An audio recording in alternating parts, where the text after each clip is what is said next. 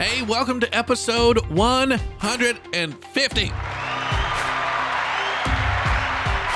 That's right. Of Amen, Brother Ben. It's the podcast that keeps you focused on God and acting like Jesus. We're finishing up our week talking about how to fight the flesh. I want to recap just a little bit of everything that we've talked about this week. And then I want to leave you with probably not the answer that you're thinking of, the best way that we can fight our flesh.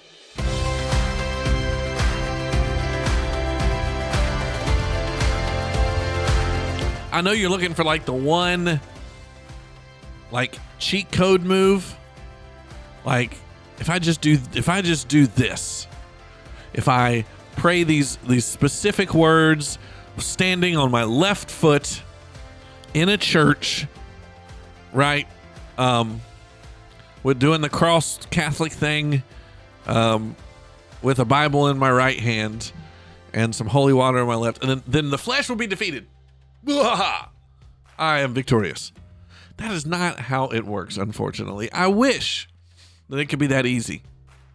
But then again, if it was that easy, we could do it ourselves. We would be relying on a cheat code, and we would not be relying on Jesus himself. And that's, I don't know if you've noticed this, but anything that God allows, for good or for bad, I'm not saying he's the author of evil. That's a whole nother topic for a whole nother week. But he allows bad things in our lives. He gives us good things in our lives. And it's all designed to grow our relationship with him. It's all designed for us to be sanctified, for us to be more and more holy as we go.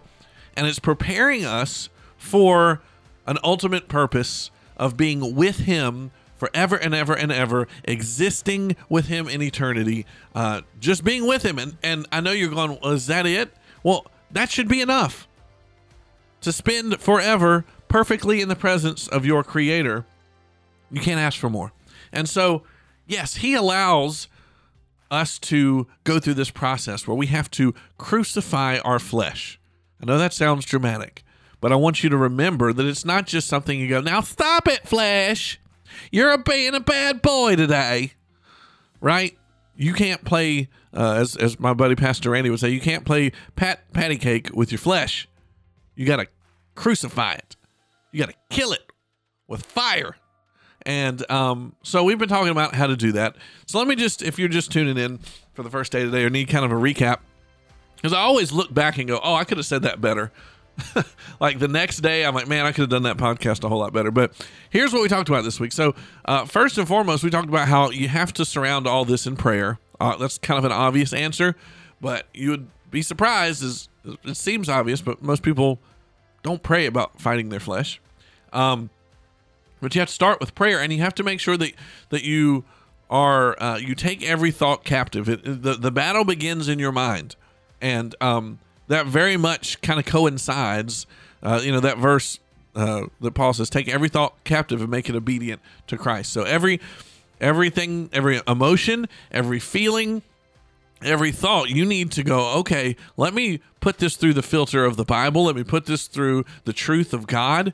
And if it does not pass the sniff test, so to speak, get it out and ask God to help you get it out of your head, forget it, ignore it, choose to not revisit it. And that very much goes in with one of the other things we talked about this week, which was feeding the right thing. What are you feeding with your thoughts? What are you feeding with your actions and your decisions? Are you feeding your flesh, or are you feeding the Spirit? Because that's one of the two things that this war is going on inside of us, where we're fighting the flesh, even though God has put his Spirit in us. And so everything that you do either feeds your flesh or it feeds your spirit. So you have to go, okay, what am I doing today to feed my spirit? And what things am I feeding my flesh with, thought-wise, media consumption-wise, friendship-wise, food-wise, you name it. Maybe I need to make sure I'm feeding the right beast here. And sometimes that means avoiding temptation, right, whenever you can. Pastor Don was in here this week talking about that. I called it the holy disconnect, where, you put the things of the world in the world, and you have to kind of avoid them. You got to realize that you are called out and meant to be a little different. And so you're not missing out on any of these experiences. God is trying to help you avoid them. And so sometimes you're just going to have to avoid the people, places, and activities that are going to feed your flesh.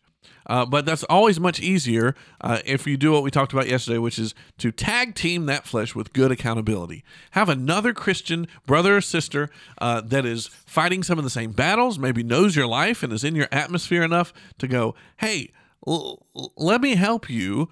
Let me call you on your BS sometimes. Let me encourage the good stuff in your life. And let's talk about this on a regular basis, if not daily. Let me text, let me call, let me talk to you often about the things that you're struggling with, and be open and be genuine and be vulnerable around them. Now, again, you got to choose carefully. You can't just let that go with anybody, but choose someone who you know loves you and who has a little bit of a desire to walk in the Spirit and not in the flesh. But the last thing I want to advise you on this week for how to fight your flesh, and again, this doesn't sound like, this is going to sound kind of antithetical. It's going to sound sort of opposite here. But I think if we would spend less time fighting the flesh, we wouldn't have to fight the flesh. Does that make sense? By that, I mean, where is your focus? Again, this ties in a little bit to that first podcast of the week. But where are you at mentally? What are you focused on? We need to be more concerned with our mission and our purpose at hand that God has given us, right? It's kind of like if you're trying to avoid thinking about a zebra. This is an illustration I use a lot. You probably heard it in a sermon if you're in my church. All right, listen to me. We can't think about zebras. Do not, whatever you do, stop thinking about zebras. You don't need to hear about their black stripes, the white stripes, how they're horses that got into paint, whatever. Don't think about, hey, don't think about zebras. Are you thinking about zebras? I told you not to think about zebras. See what I mean? Oh, the flesh. The more we think about our flesh, yes, it's there. Yes, it's still kicking. It's weak. It's already lost, but it's just scrambling around. But and trying to get every little bit of victory that it can, but Jesus has already defeated that, right? His forgiveness and his renewal and his redemption has already defeated our flesh. So why are we making this such a big deal? I know Christians that just walk around going, man, I'm just dealing with my flesh. I'm just in my flesh today. The reason is, if you're not filling yourself with the Spirit, if you're not keeping your mind focused on in your life in the trajectory of the mission and the calling and the purpose that God has given you, then the flesh is going to have more airtime, right? You need to just cut you just need to not pay your flesh that much attention. You should not have the time, right? You should rarely have the time to wallow in your flesh, to wallow in those earthly sinful desires, because you are too busy doing work for the kingdom of God. So if you don't know what that is, get with a mature believer, go talk to your pastor, and try to develop a schedule or some habits or some hobbies or some serving opportunities or some rhythms in your life that include the Bible and include prayer and include service and include loving your neighbors. That way you're going to be so mission-minded. You're going to pack your days full of so much Jesus, the flesh is not going to have any room to breathe. Okay? And so I think a lot of times we make the flesh into a bigger enemy than it needs to be. Like, it's already defeated. Why are we giving it any more airtime?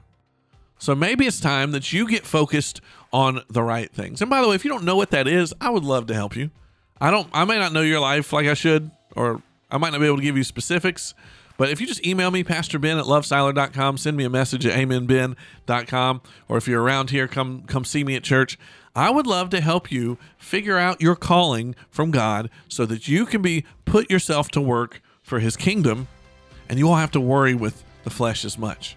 Some of you are sitting around, that phrase, idle hands is the devil's workshop. Some of y'all are sitting there twiddling your thumbs, being lazy, not putting yourself out there, not putting yourself to good use for God, and you wonder why the flesh is alive and well in you. Choose good so there's no room for bad. All right, that's all I got to say about that. Thanks for being here this week. I hope that God continues to empower you to fight your flesh and have victory.